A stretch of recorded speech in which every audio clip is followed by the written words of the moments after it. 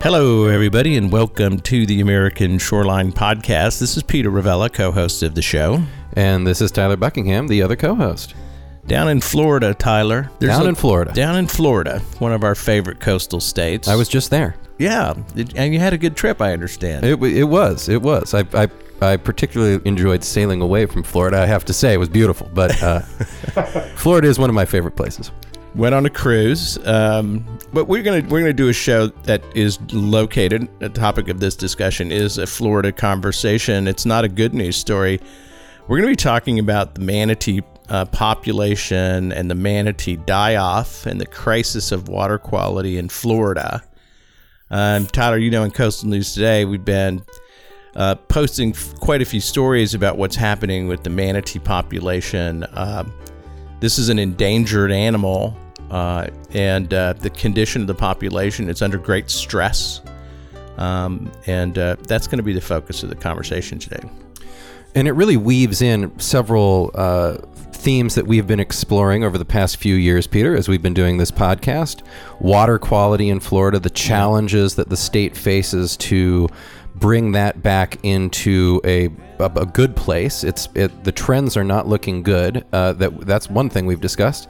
The other thing is this magnificent animal that is iconic to Florida. Yeah. I mean, I'm reminded of Flipper and the old TV shows and the Discovery Channel when I was a kid. I mean, these sea cow, gentle giant animals that you can really they're quite accessible. You can really see them as they kind of mosey around the canals, and they're kind of charismatic, I guess, in the way that a slow moving marine mammal can lumbering. They're cute. I love there's something about when you see the adult and the little baby manatee, they're just incredibly compelling creatures. Very sadly, it seems that manatees, which were considered, I remember growing up, they were considered to be on kind of stable footing. It seems as though that foundation is no longer as stable, that there are real threats here that this creature is facing.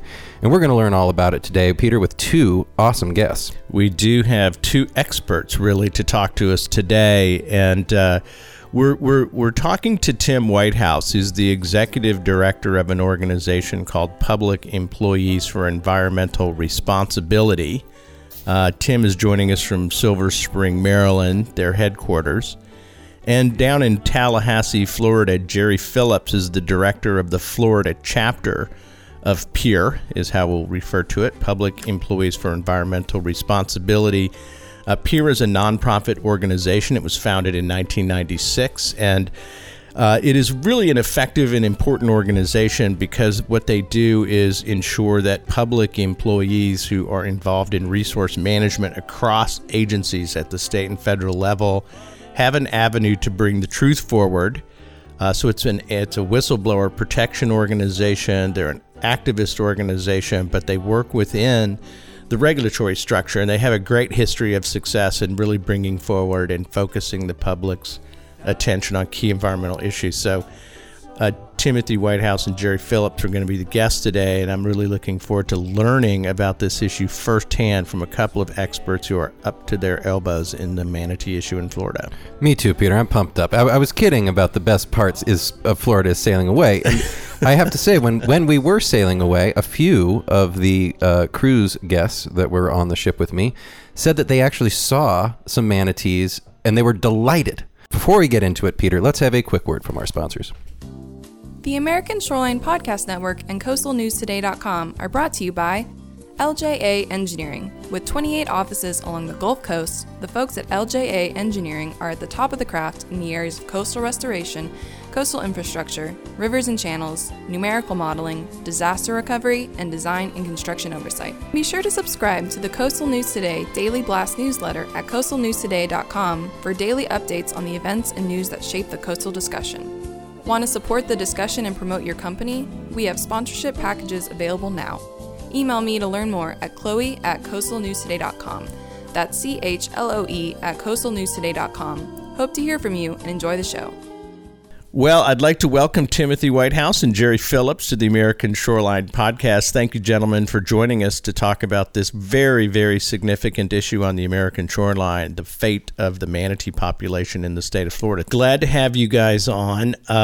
Tim, if you would be so kind, as the Executive Director of the Public Employees for Environmental Responsibility, PEER, give us an introduction to the organization and your role and your tenure there.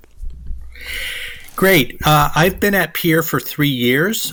Prior to coming to PEER, I worked for the Environmental Protection Agency in water enforcement issues, and then I've worked on international environmental issues for about a decade and came back to PEER. And I have to say, it's one of the most amazing organizations. And the reason why is, I think you stated our difference from other groups in your introduction, is we work primarily with current and former federal, state, or local employees who come to us with environmental issues, and they often provide us with the guidance, the inside information that we need to take an issue and to help magnify it and to help try and hold the feet of government to the fire so that they act on these complaints. And Tim, just to quickly size up PEER, how big is it? How many chapters are there? And are y'all active all over the country? Give us a perspective on how expansive PEER is. Sure. We have about 16 employees. Our headquarters, as you mentioned, is in Silver Spring, which is just across the border from Washington, D.C. We have 5 chapters throughout the United States, one in Massachusetts, one in Florida, one in Tennessee, Colorado, and California. So we are active nationally, both with federal agencies. We're active at the state level as well as local and municipal issues. Tim, you worked for the EPA and water quality enforcement. Tell us a little bit about your tenure as a federal employee in an environmental agency. Sure. I was there from 1992 to 2002. It was a very different era in terms of environmental protection. When I worked in the Water Enforcement Division, I would say generally in the United States, EPA was viewed as a positive force. It was viewed as a force that was trying to make waters swimmable and fishable and improve water quality. And it was a force that provided oversight over state activities and state actions to make sure they complied with federal law. So in general, it was a time of opportunity. It was a time when people felt the environment was moving in the right direction. And unfortunately, I think the last 10, 15, 20 years, we're heading in the wrong direction. And that's why groups like PEER and other environmental advocacy groups are so important. Jerry, you are the director of one of the 5 PEER chapters, the Florida chapter. Introduce us to your background and what you did as a state employee and how long you've been with PEER. Right. Well, I'll echo what Tim said.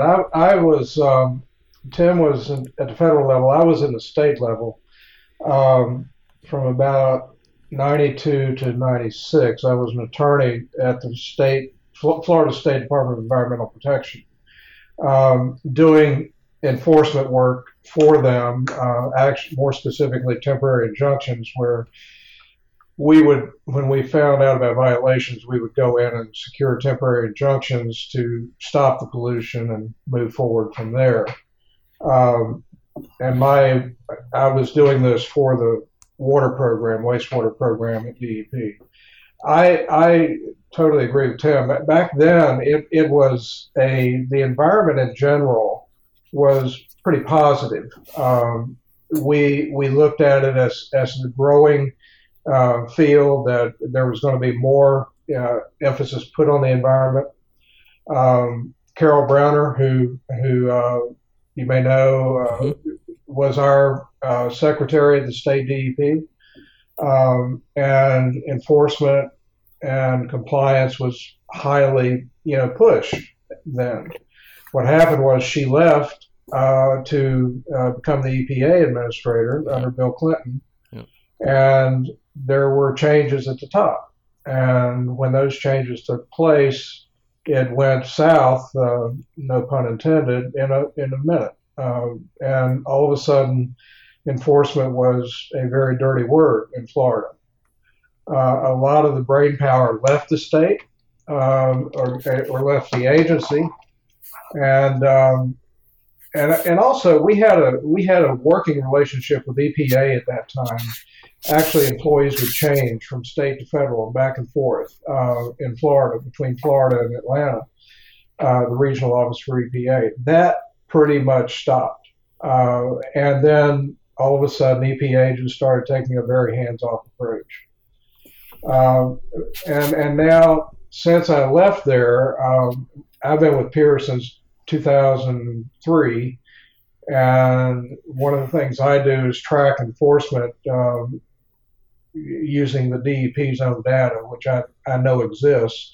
And I've been able to get that through public records laws. And we put those reports out and give the public an idea of what's happening on an annual basis with statewide enforcement at DEP. Let's dive in a little bit to the state of affairs in Florida. You know, I mentioned in the top of the show that Peter and I have been talking about and kind of covering water quality broadly in Florida. We've talked about the discharge of Lake Okeechobee. We've talked about the Everglades. We've talked about basically how the Army Corps of Engineers has replumbed the state from its original configuration, which, ladies and gentlemen, I have to say is pretty. It's the idea of Florida. I guess it's only a concept now, right, Peter? Because we've so heavily changed it. It's true with a lot of places on the American shoreline. Not natural much in terms of its water system. Yeah. And now we're living in. And I think the best way to understand this is flying overhead. When you're flying over Florida, not only can you see the actual major, Army Corps of Engineers projects, but the entire shoreline virtually has been developed. There are marina developments kind of everywhere. It's easy to imagine just how different this is from the natural state of things. And I want to direct this next question to Jerry, but could you kind of summarize broadly what the current state of affairs vis-a-vis water quality is in Florida? A lot of talk, a lot of window dressing. We see crises occur like the algal bloom that occurred a few years ago. There'll be a lot of public uproar about it. Politicians will react, say everything that they're expected to say, and then when that dies down, it's back to business as usual. One of the programs that deals with this is the Dredge and Fill program at DEP, and they are responsible for issuing permits to developers. And development has just escalated out of control, quite frankly. So permits are being just handed out like you would get a Coke at a vending machine, and that shows no signs of abating. Meanwhile, the legislature is constantly talks about wanting to improve things, but just like in the legislative session that just ended, you see no real progress. And the reason is, quite frankly, that the politicians are heavily funded by, the main one is Big Sugar in Florida, and they're not going to impose regulations that offend their constituents, which in this case happens to be developers and the sugar industry. That's increasing. It's not getting any better. But that's what we're dealing with. We have an explosion of population, and at the same time, an effort to brand Florida as an environmentally friendly state that, come to Florida, see the manatees and so forth. And it's been that way for years. Right. And I just want to jump in here because one of the things that I think is fascinating about Florida, and Peter, again, we've been following this, it's that it seems to be ratcheting up because so much of Florida's identity is the water and shoreline and the coastal vibes. not just its identity, but its economy. I mean, every advertisement that I see to visit Florida is a beach, it's a cruise ship, it's a shot of the coral in the Florida Keys, it's an alligator in the Everglades. It's this representation of a natural space. Are the politics going to shift? I mean, at some point, the regular old voters of Florida are being affected by this, be it because they can't stay in their beach houses, or their beach tourism businesses are suffering. I mean, I know that I don't know if there's an economic impact of the manatee in Florida, but I bet a lot of people come and want to see them. I don't want to be all doom and gloom, but frankly, I know a lot of folks in the environmental community. I know people that work at the DEP whose position is that nothing will change in this state unless and until there are a series of major environmental crises, because otherwise people don't get it. The manatee is a symbol of Florida. It's a state mammal. It is, that said, it is also the result, it brings people in. It represents money for Floridians. And I remember a time when you could go to Homosassa Springs on the West Coast, just north of Tampa. A lot of manatees winter there. And you could go down there and literally see state employees in the water feeding manatees. Okay, and these are endangered species. It's a violation of law to do this. But they were giving shows to the public to see how cute these animals are and feed them and so forth. Total violation of law. But this was being fostered by the state. So it's all a matter of bringing money into the state. And I don't see that changing. I really don't until there's a change at the top. There has to be a change of will at the legislature and in the governor's office to bring back some environmental sanity to the state. Tim, let's turn our attention and get our listeners a little data information about manatees. In our research for the show, it seems the population of manatees in Florida is somewhere in the mid 5,000s, maybe into the 6,000s right now. And the animals are dying at a fairly high rate. In 2022, the statistics from the state of Florida show that between January 1st of this year and March 11th, which is just a few days ago, 420 of these animals have perished in about 3 months. Compared to the year 2021, there were 456 recorded manatee deaths in 2021. So in the first two and a half months of this year, we've almost matched the 2021 death rate. Talk to us about why this issue, of all of the environmental issues in America that PURE could focus on, why is the manatee issue central to PURE's work? And what is it about this issue you think you can help move forward or improve? Sure. And could I make one correction? Please do. Yes. So last year, 1,101 manatees were killed. That was their mortality rate. So the 456 that you mentioned was was a comparable to this year. So it was from January 1st to March 11th. Thank you. So this year there were slightly fewer deaths than last year at the same time period. Great. And thank you very much. That's a significant correction in the record. Thank Solid you very clarification. much. Tim, why is this issue why is this an issue that PURE focuses on? I say, as the national director, you guys can focus your attention and the spotlight that you have on any number of environmental issues. Why manatees?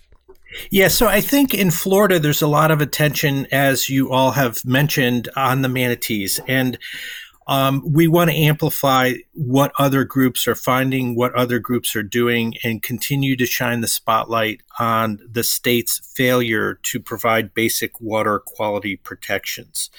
And we want to do it in Florida, but also nationally, to kind of burst the bubble that Florida has crystal waterways. And what's really happening is these crystal waterways are turning red and brown.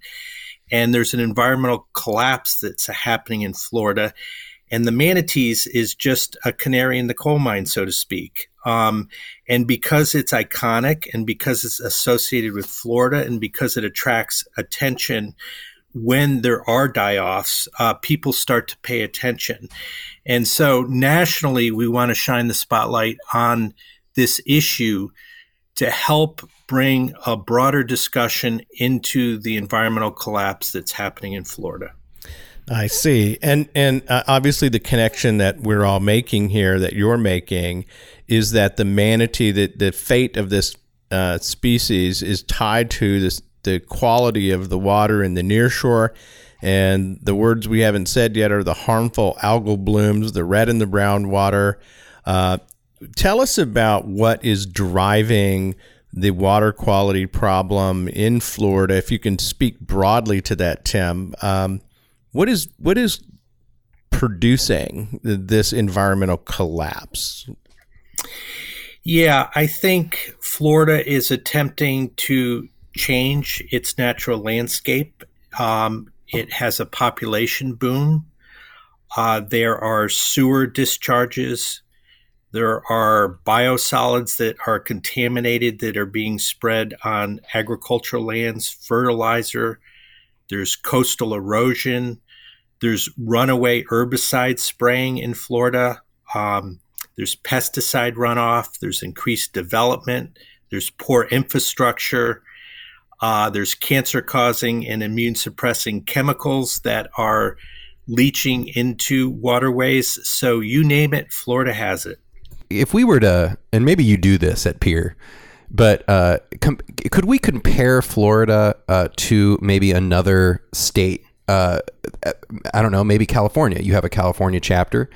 What are some of the differences in response to this unfolding water quality crisis in Florida as compared to some other jurisdictions that are maybe doing better or maybe not? Well, one thing is there's a strong cultural and political difference. So in the United States, as you know, there's a huge divide between how people view the federal government. And in my view, for environmental protections to happen, you need collaboration and you need federal oversight and you need localities, the state government and the federal government to work together to solve problems. For a number of years, Florida has been largely a no-go zone for the federal government. They have stayed out of the picture and have not ensured that there's minimum federal standards being met. Very little federal activity in Florida. In other states that are more advanced on the environment in terms of viewing it as an important part of their state identity, as well as their state economy, there's been more of a collaborative atmosphere. So Florida's gone its own way, like many other states. And as a consequence, a lot of those with access to the state legislature with money have driven the dynamics of the environment in Florida. And that means development. It means unfettered growth. It means the lack of controls over environmental and water quality. You mentioned the manatee as a canary in the coal mine. A comparison I think is quite appropriate. The manifestation of the failure to adequately address water quality in Florida is revealed in the fate of this particular population. The explosion of harmful algal blooms changes the water chemistry, changes the water clarity. These are animals that rely on seagrasses to feed, and when the water's in bad condition, the seagrasses don't grow and aren't available. what I'm reading is that a lot of the manatees, there's a variety of causes that of death for these critters, but one of them is that they're starving. And recently, the state of Florida has started a program to put lettuce in the water to create little feeding stations and try to keep these animals alive. Can you talk about that particular response strategy and about the connection really to harmful algal blooms and seagrasses? Yes, very briefly. I actually am preparing for the show. Love to watch a few YouTube videos to see, what was going on as opposed to reading papers.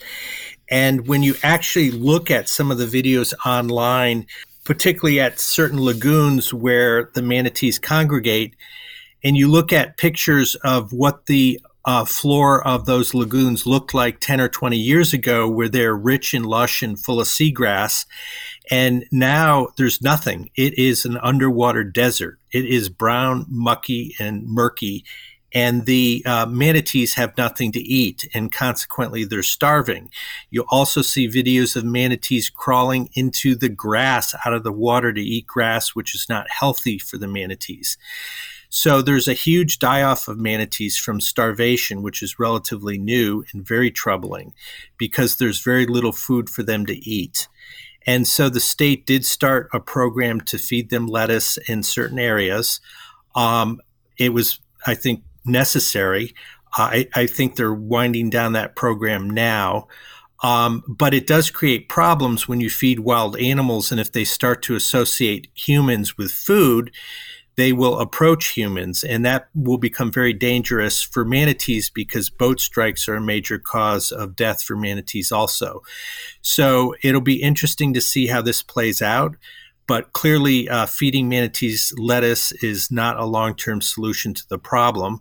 I know there's efforts to rebed some of these areas with seagrass, but until the water pollution problems are solved, the seagrass will continue to die. Peter, I remember when I was a young man growing up, I would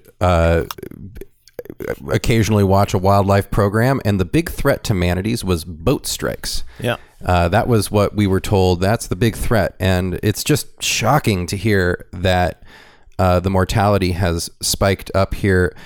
Jerry, in your tenure with Florida DEP, was any of this going on in the agency? Were there issues with seagrass die-offs? Was this a problem back then, or has this kind of emerged more recently?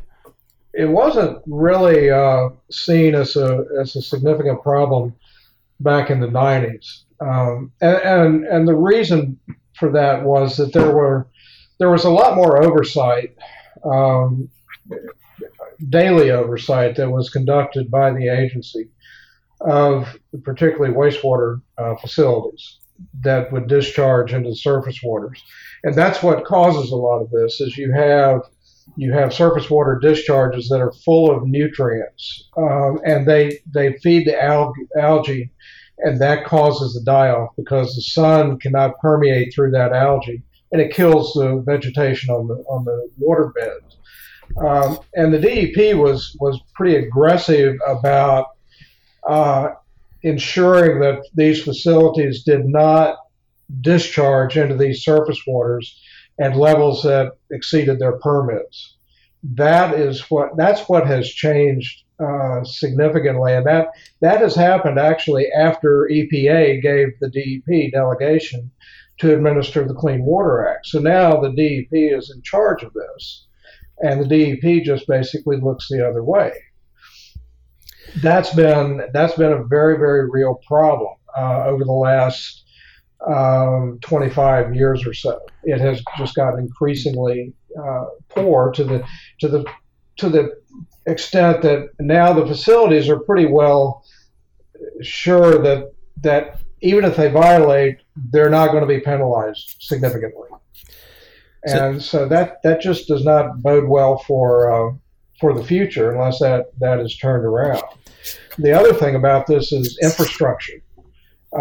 Very poor infrastructure. It's an aging infrastructure with wastewater facilities, to the point that these facilities now routinely, there are some facilities where you get a just a routine Florida thunderstorm. We get, and it's not uncommon for us to get 1 to 2 inches of rain inside of a couple of hours from these storms. The problem is these wastewater facilities are not designed necessarily to even withstand that kind of rainfall. So what do? They overflow, and the result is that you have raw sewage going into the surface waters, again, feeding the algae and so forth. It's a vicious cycle. But just last year, Brevard County, which is the Space Coast, discharged over 200,000 gallons into the surface waters. Broward County, over 100 million gallons. On the West Coast, Hillsborough County, 3.7 million gallons. Are you saying of untreated sewage? Of untreated raw sewage. Yeah. When we're talking about the water quality problem, Tim, you mentioned 3 broad areas of sources. I mean, the agriculture practices in Florida and the use of fertilizers and chemicals for sugar and citrus and other crops contributes to the degradation of water quality.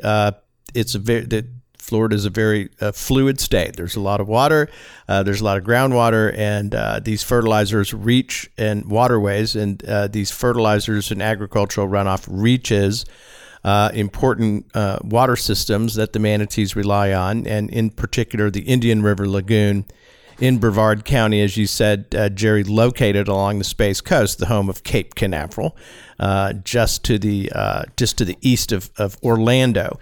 But agriculture practices are key.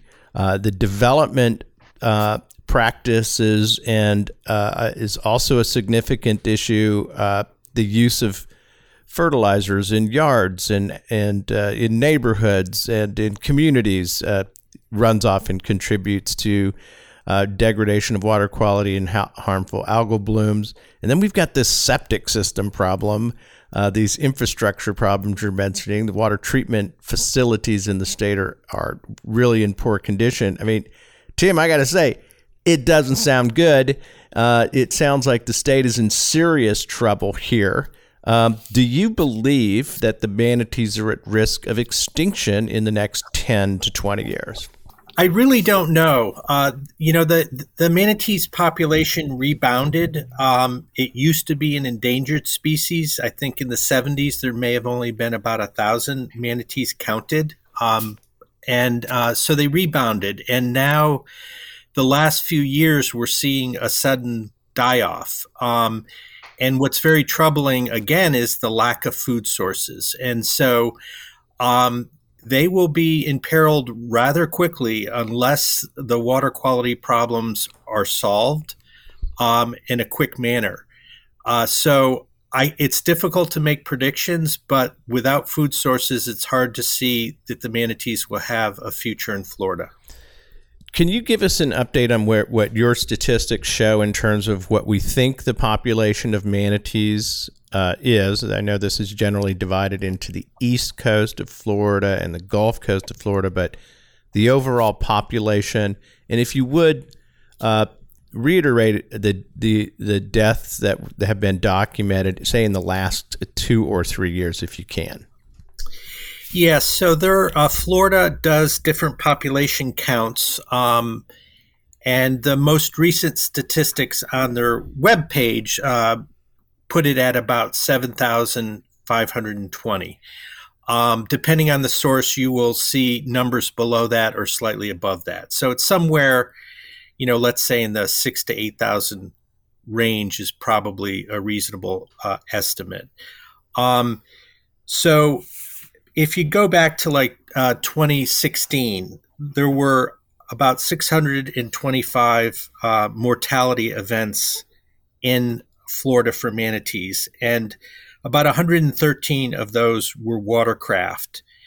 And cold stress, was about 50. And, there were many undetermined causes, about 99. If you jump forward to 2021, there were 1,101 deaths, and that is almost double the amount in 2016.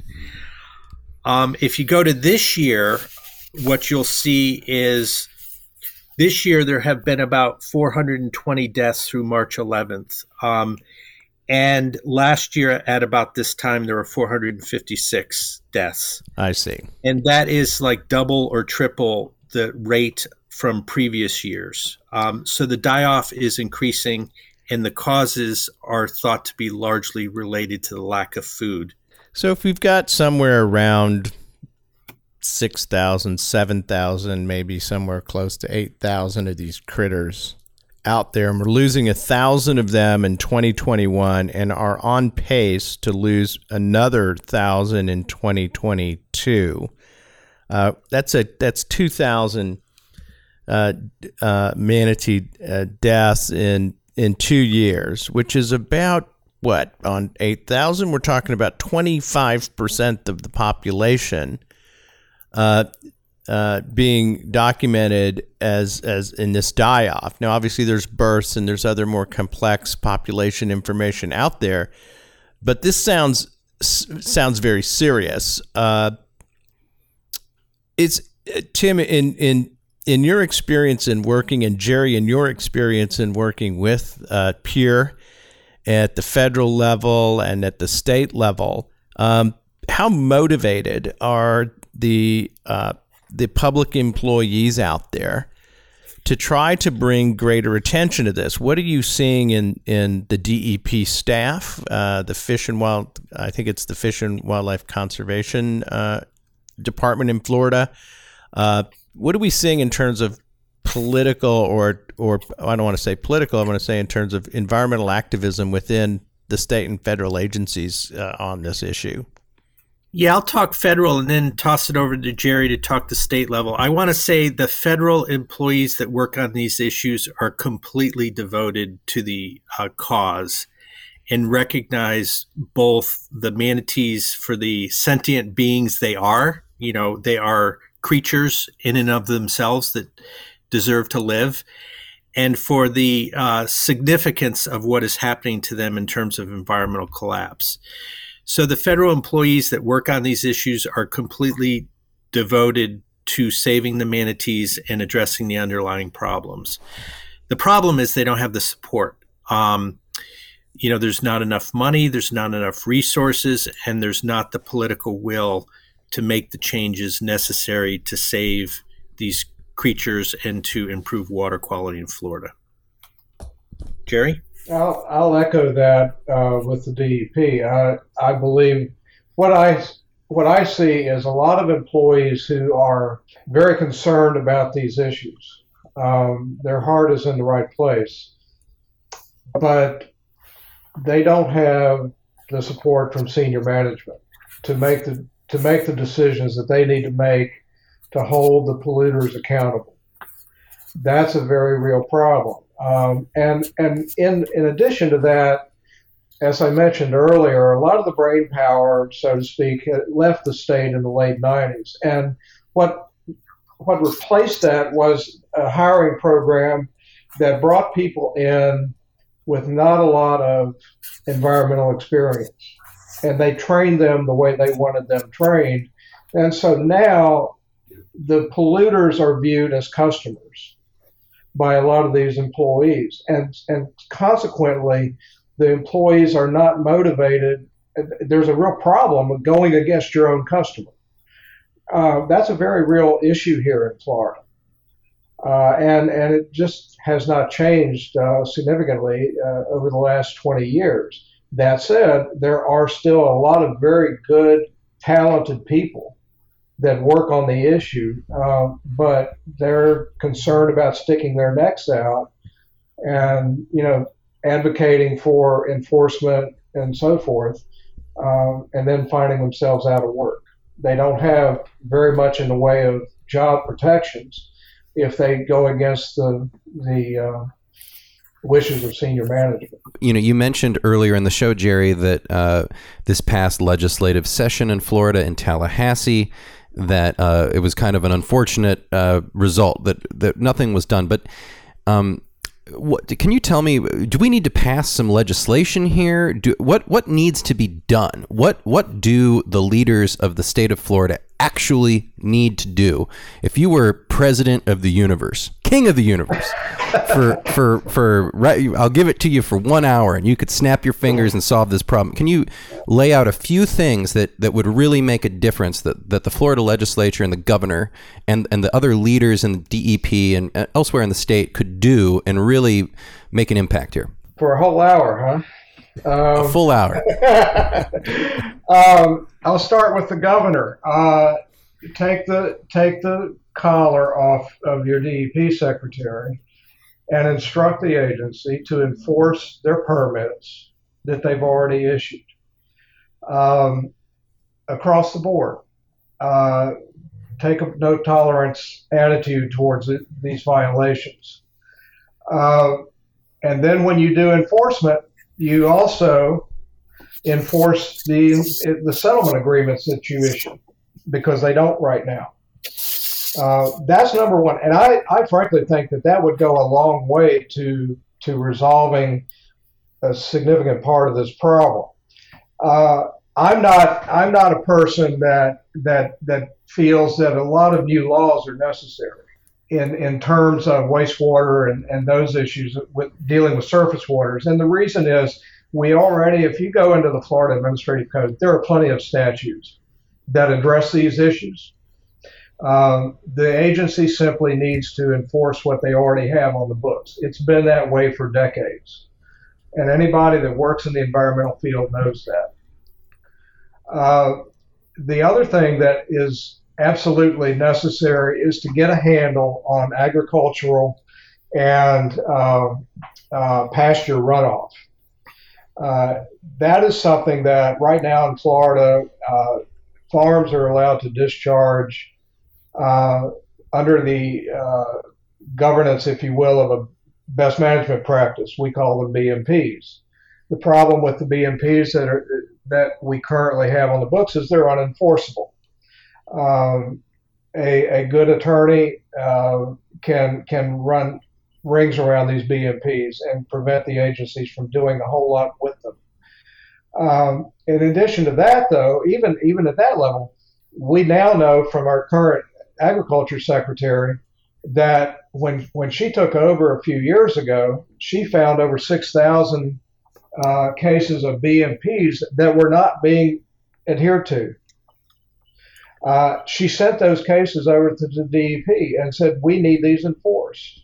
So far, the DEP has enforced one of them out of 6,000. So you need to stop the runoff. You've got to put enforceable conditions on these farms and on these pasture cattle and on the cattle industry to stop this runoff going into these waterways. That does need legislation. That needs legislation with teeth in it. It needs increased penalties, allowable penalties, and then those need to be enforced. We also need clear regulations on things such as PFAS contamination. We know that there's PFAS leaching into the surface waters. We need clear. Jerry, Jerry, my apologies, but as a listener, would you please tell us what PFAS is? I'll jump in because we're doing this nationally. Sure. And Jerry's been working on it in Florida, but PFAS are per and polyfluorinated compounds. There are about 12,000 of them. They were made famous by the movie Dark Waters. If you haven't seen it, please do. But they first came to the public's knowledge as Teflon, so they're anti-stick properties. But they're in everything now. And they're in firefighting foam. States are starting to regulate them. The federal government is making small steps to regulate them, but Florida is making no movement on this area. And we do know through the work of groups in Florida, such as Fight for Zero, which works on the Indian River Lagoon, that these toxic chemicals are showing up in high levels in manatees in the food they eat and in wildlife. And a lot of that's probably coming from the Space Center, where they use firefighting foam, where they have in the past, that has high levels of PFAS. We had the good fortune of having on the show Dr. James Sullivan, who is a governor-appointed member of the Blue-Green Algae Task Force. Dr. Sullivan is called the Dr. Doom of the algal bloom. And he said that very thing to Tyler and I on the show. He said the amount of nutrients that are built into the system over the decades that Florida has been doing what it's doing are going to take maybe up to 50 years before the water quality was going to be significantly improved. It was a rather a gloomy assessment. And Tim, this is what I'm, it's often said, where there's a will, there is a way. But the counter to that, of course, is where there is no will, there is no way. And it seems to me that Florida is not interested in effectively responding to this problem. They are interested in politically responding to the problem and putting forth what I consider to be insubstantial window dressing. DeSantis is good on the press conference. He gets up and talks about these issues, but to really change the dynamics of the issue is going to mean taking on the developers, taking on the public investment in infrastructure, and it's going to mean taking on the ag industry, as Jerry so eloquently put it. I mean, are you pessimistic here, Tim? Is James Sullivan, the Dr. Doom of the algal bloom, correct that this problem is simply locked in, or is there effective things that can be done now? Unfortunately, the problem is locked in. I try not to be doom and gloom, because once you embrace all doom and gloom, then the pathways to success are closed. So I believe that's what's needed is political change, political organization, and that's not a Republican or Democratic thing. That is a grassroots effort to mobilize people who care about conservation, who care about the future of Florida, who care about the public's health as well as the health of the animals and species around them. I think that's the hope that we have, is that because this has received so much attention and because there are a lot of really good grassroots organizations organizing around the manatees, that's the hope for the future, that these local grassroots organizations can start chipping away at what needs to be done at the local level, and that can move to the state level. So that's my hope. That is a good thing to bank on. I think people do care about this, and being motivated to act is absolutely essential. Tyler? Well, I mean, I've just got to ask Tim.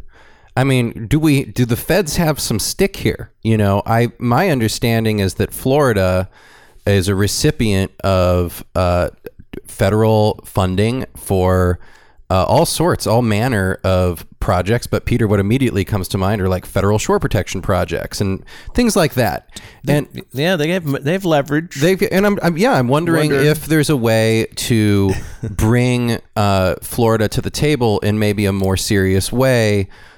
With the federal government saying, hey, listen, we'd love to partner with you. We love that you have this wonderful coast, but hey, listen, you're not upholding your end of the bargain here. Is that something that has been explored? So the federal government has a lot of huge sticks that they could use if they chose to, and money is one of them. Unfortunately, the last 20 years, the federal government has largely stepped out of that business of providing oversight.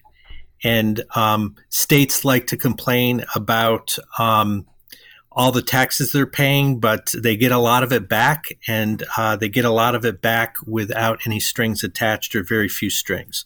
So the federal government could do a lot in terms of its grants and its money it gives back to Florida.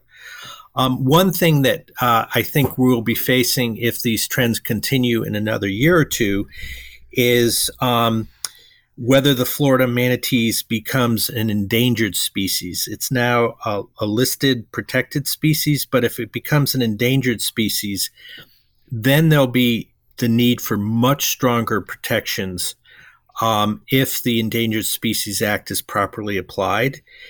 And the Endangered Species Act prohibits the taking of these animals and would be a huge step in building in some stronger protections for the manatees. That's an outstanding overview, Tim. I wanted to ask, and as we wrap up this conversation on the challenges of water quality in Florida and the fate of the manatee, what PEER does, and I think having worked as a state agency regulator in Texas and overseeing a permitting program, the professionals that I worked with in government are dedicated to the cause. These are people who get into the agencies. They quietly go about their work. They're professional. They're focused on the facts. They're doing the best they can with the authorities they've been given. By and large, state and federal agency employees are not looking for the limelight. They want to do their job and fulfill the responsibilities they've been given by their legislatures and their bosses. What PEER does is supports employees who really poke their head up and say, you know what, something's really wrong here. And anytime a agency employee takes a public position that's critical of the agencies or the practices that they're involved in executing, they're taking a big risk. Tim, I just wondered if you would, what is it that motivates or accounts for the people who do choose to come forward publicly to take on issues like water quality in Florida? Talk about that, if you would, as an organizational executive director.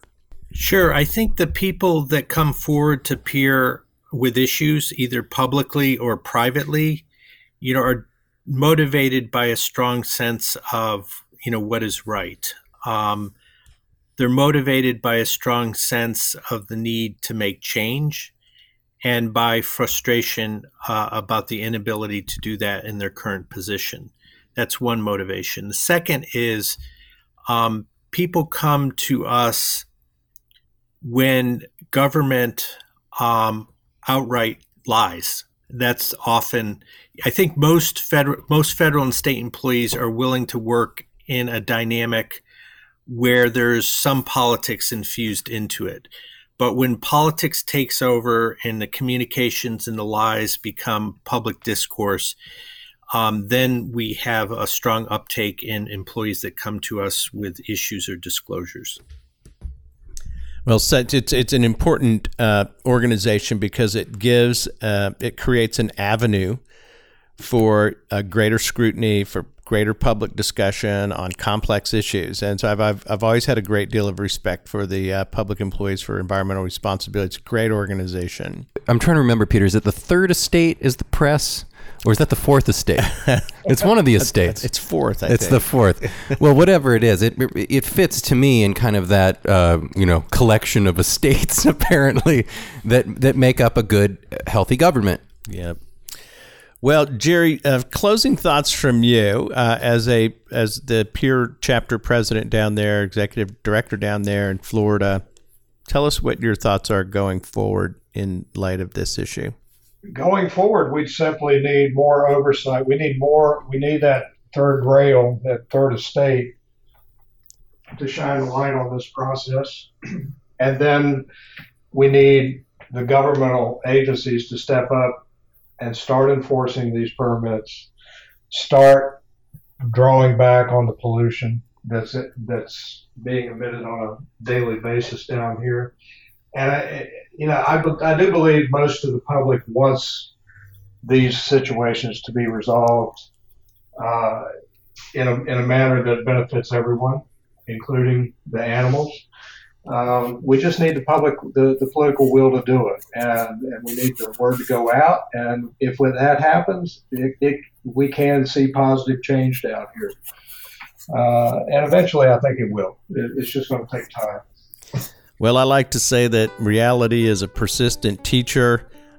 When the people in Florida get tired of the conditions of the water that they want to enjoy, when they see these animals and other creatures in distress and dying and the condition of the environment degrading, maybe there'll be enough motivation to act. That's sort of the crisis theory of government, that things have to get bad enough to get motivated. Tim, how close are we to the point where that will, that political desire to make meaningful change, how close are we to that point, do you think, in Florida on water quality? Well, so every political prediction I've made in the last 30 years has been wrong. Mine too. Well, not every. I've been close sometimes. But I do have to say I am heartened to see the organizing that's happening at the local level. And if that organizing can continue and build strength, and these local groups can continue to work together and build a movement, then I'm hopeful. So the seeds are planted, the foundation is there, and here at Pier, we'll do everything to help, foster that collaboration and that change. It's the kind of work we all need and depend on. I thank you guys for the work that you do at Pier, and for the service that you've done as in the agencies at the federal and state level. I have a lot of respect. People talk about bureaucrats and talk down to bureaucrats all the time, and I'll tell you, having worked in and around coastal government employees and professionals, I've constantly impressed at the quality of the people and the dedication of the staff. It's absolutely an unfair criticism. Consummate professionals. There's just so many good people, and I think it's great to have these organizations like Pier supporting those folks. So really appreciate your time, ladies and gentlemen. It is Timothy Whitehouse. He is the Executive Director of the Public Employees for Environmental Responsibility, joining us from the national headquarters of that organization in Silver Springs, Maryland, and Jerry Phillips, the Director of the Florida chapter of Pier, joining us from Tallahassee. Gentlemen, thank you so much for the work that you're doing, and thank you for sharing your perspective with our audience on the American Shoreline Podcast. Thank you so much.